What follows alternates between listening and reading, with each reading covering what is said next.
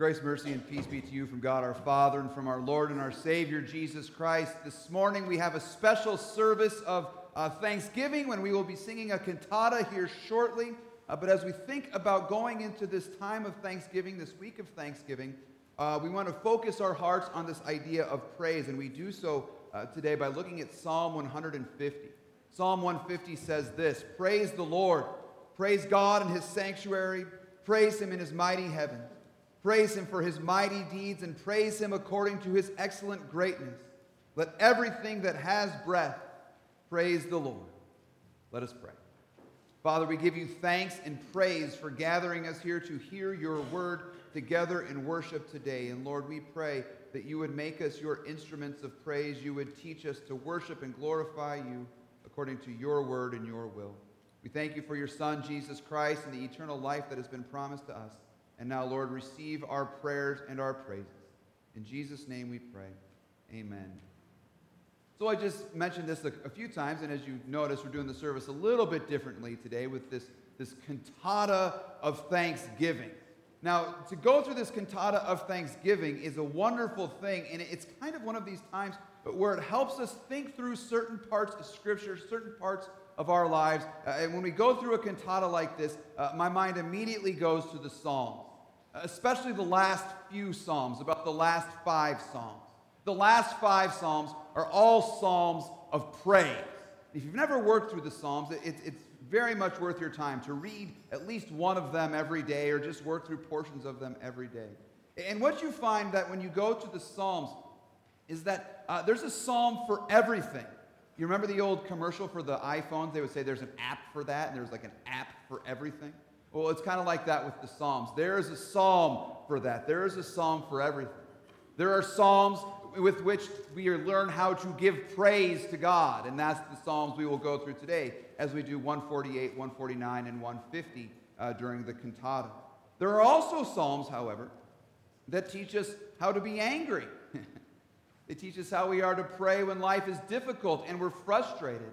There's psalms that even give us lament and frustrations that we can cry out to God when God seems so absent and he doesn't seem to be listening. There are psalms we have been given to pray in those moments. There are psalms of repentance that teach us how to speak to God when we are guilty of our sin. And there are psalms, of course, of rejoicing and praise. No matter what you are facing in your life, there is a psalm for that. And now today, as I've mentioned, we're going to be focusing on the Psalms of praise. Psalms of praise especially because of what we hear in Psalm 150 today, the mighty deeds of God. We praise God for his mighty deeds. Praise him according to his excellent greatness. Now, as we think about that line, the mighty deeds of God, and we praise him for his excellent greatness, what do you think about when you hear the phrase mighty deeds of God, mighty acts or mighty works of God? My guess is that a lot of us immediately start to think about the glory of this creation, the beautiful earth that God has made and given us to live in.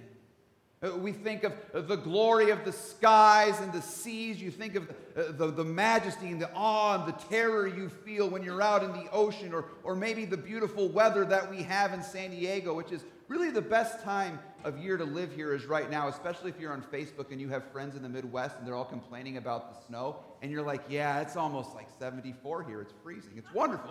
Like you thank God for the mighty deeds of living in the glory of San Diego. You thank him for all sorts of beauty and majesty and awe that you find in the creation. You think of the marvelous hymn, "This is my Father's world," where we say, "To my listening ears all nature sings, and round me rings the music of the spheres." Love that line. We praise God for the glory of his creation. If you were one of the Israelites and you were singing this psalm, by the way, that's one of the glories of the Psalms. This is the hymn book of the Israelites. And this is the hymn book given to God's people throughout the last thousands of years. I mean, it's wonderful. But when the Israelites would sing Psalm 150 and they would think about the mighty acts of God, immediately their mind would probably turn to Egypt and how God had rescued them. He had saved them from the clutches of Pharaoh and the tyranny of slavery there. They would think of God's mighty acts in sending the plagues in splitting the sea so they could cross it, and the care he gave to them while they wandered through the wilderness. The Israelites would most certainly think of God's mighty deeds in their salvation. And perhaps that's where we should be going today. That's where we find ourselves, praising God for his mighty deeds in our salvation.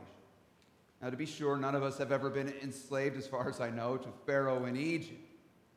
But you were bound under a greater tyranny, a tyranny of Satan and sin and death. Your own heart by nature and choice was bound and dead in sin from birth.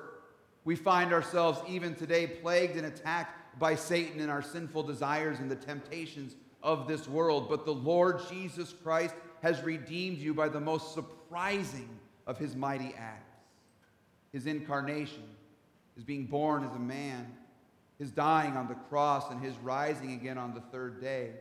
And this mighty activity of God in Jesus Christ does not always strike us as mighty and powerful looking. After all, the coming of Jesus looks like nothing more than the birth of a baby. His saving activity looks like nothing more than the crucifixion of a criminal on a tree of punishment. But on that cross, in that incarnation, and on that cross, it is the mighty activity of God hidden for our salvation. The mightiest of all of God's deeds then is seen when Jesus Christ rises from the dead, and he walks out of the grave declaring victory over death. This death and resurrection of Jesus Christ are the mighty deeds of God. And these are things to be amazed by and to be in awe of. We don't praise God for these things until we hear this marvelous news that all of this was done for you. All of it was done for you. This is why we praise. The creation praises God because he made it.